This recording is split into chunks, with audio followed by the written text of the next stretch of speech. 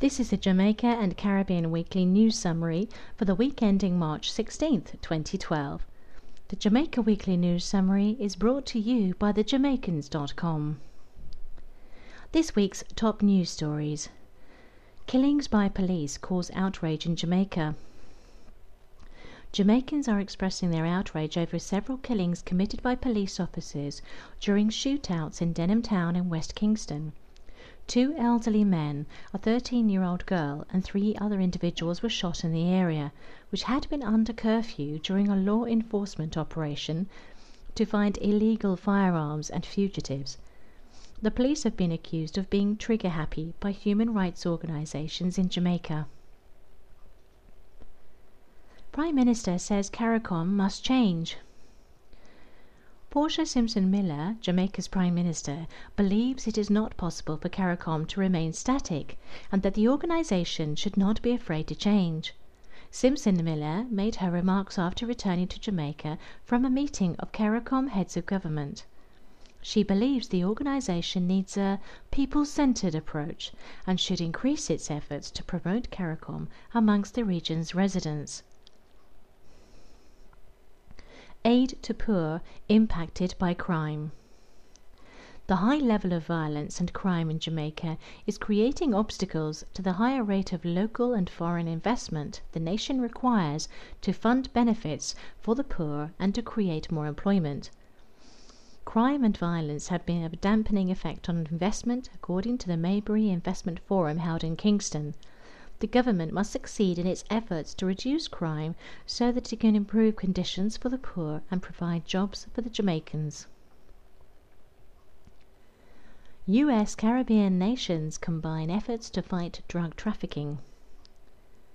The United States has found its drug-fighting resources wearing thin, and so it has partnered with nations in the Caribbean to build military bases designed to fight drug trafficking. The U.S. military plans to build a base for the Dominican Navy as part of this effort. The base will be small in comparison to U.S. bases in other Latin American locations, and it will have no American personnel. Similar bases have been constructed in Belize, Nicaragua, Panama, and Costa Rica to stem the tide of drug smugglers in the Caribbean. This week's top Jamaican diaspora news. World Bank and Jamaica join to float diaspora bond. The Jamaican government and the World Bank are making an effort to offer a bond to the Jamaican diaspora. The bond is designed to access the annual savings of the diaspora group that have been estimated at $5.4 billion. The development bond would make investments in education and healthcare, as well as be used to retire debt. Diaspora bonds have been used in the past by Israel and India. Knight believes Jamaica Day should be celebrated by diaspora. According to Senator K.D. Knight, Jamaica Day should be recognized and celebrated among the individuals in the Jamaican diaspora, as well as observed locally by schoolchildren. Knight says he would like to see a Jamaica Day that other school systems in other countries would recognize as an opportunity to showcase the island's culture. Opposition Senator Kamina Johnson-Smith has called for the Ministry of Education to find ways that Jamaica Day can be more fully coordinated in different locations in order to embed the nation's heritage in the education system. This week's top business news summary. Jamaica to float billion-dollar bond in United States.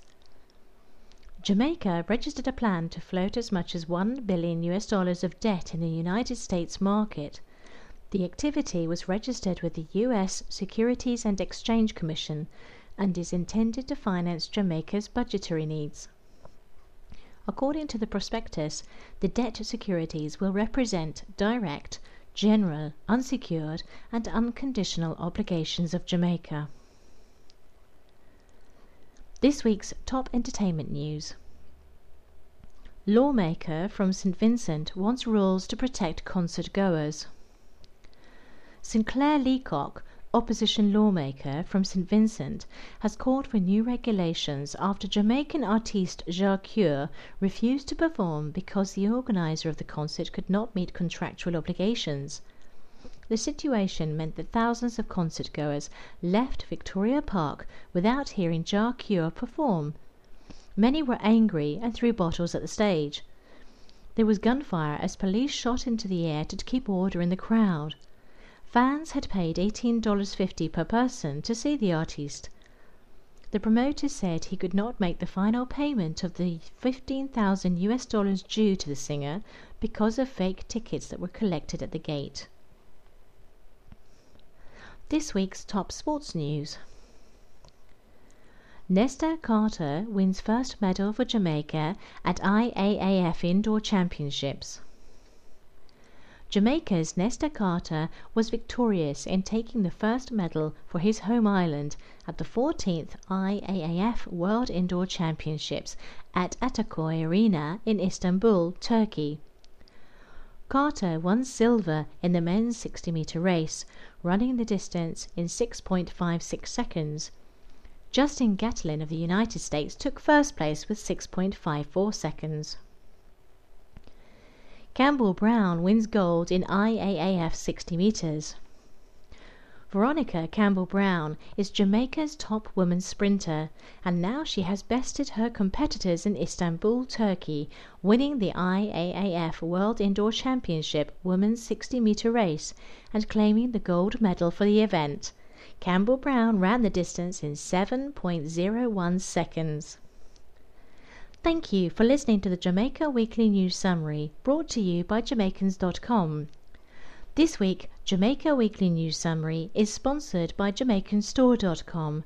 Get your jerk sauce, Blue Mountain coffee, and other Jamaican products at JamaicanStore.com.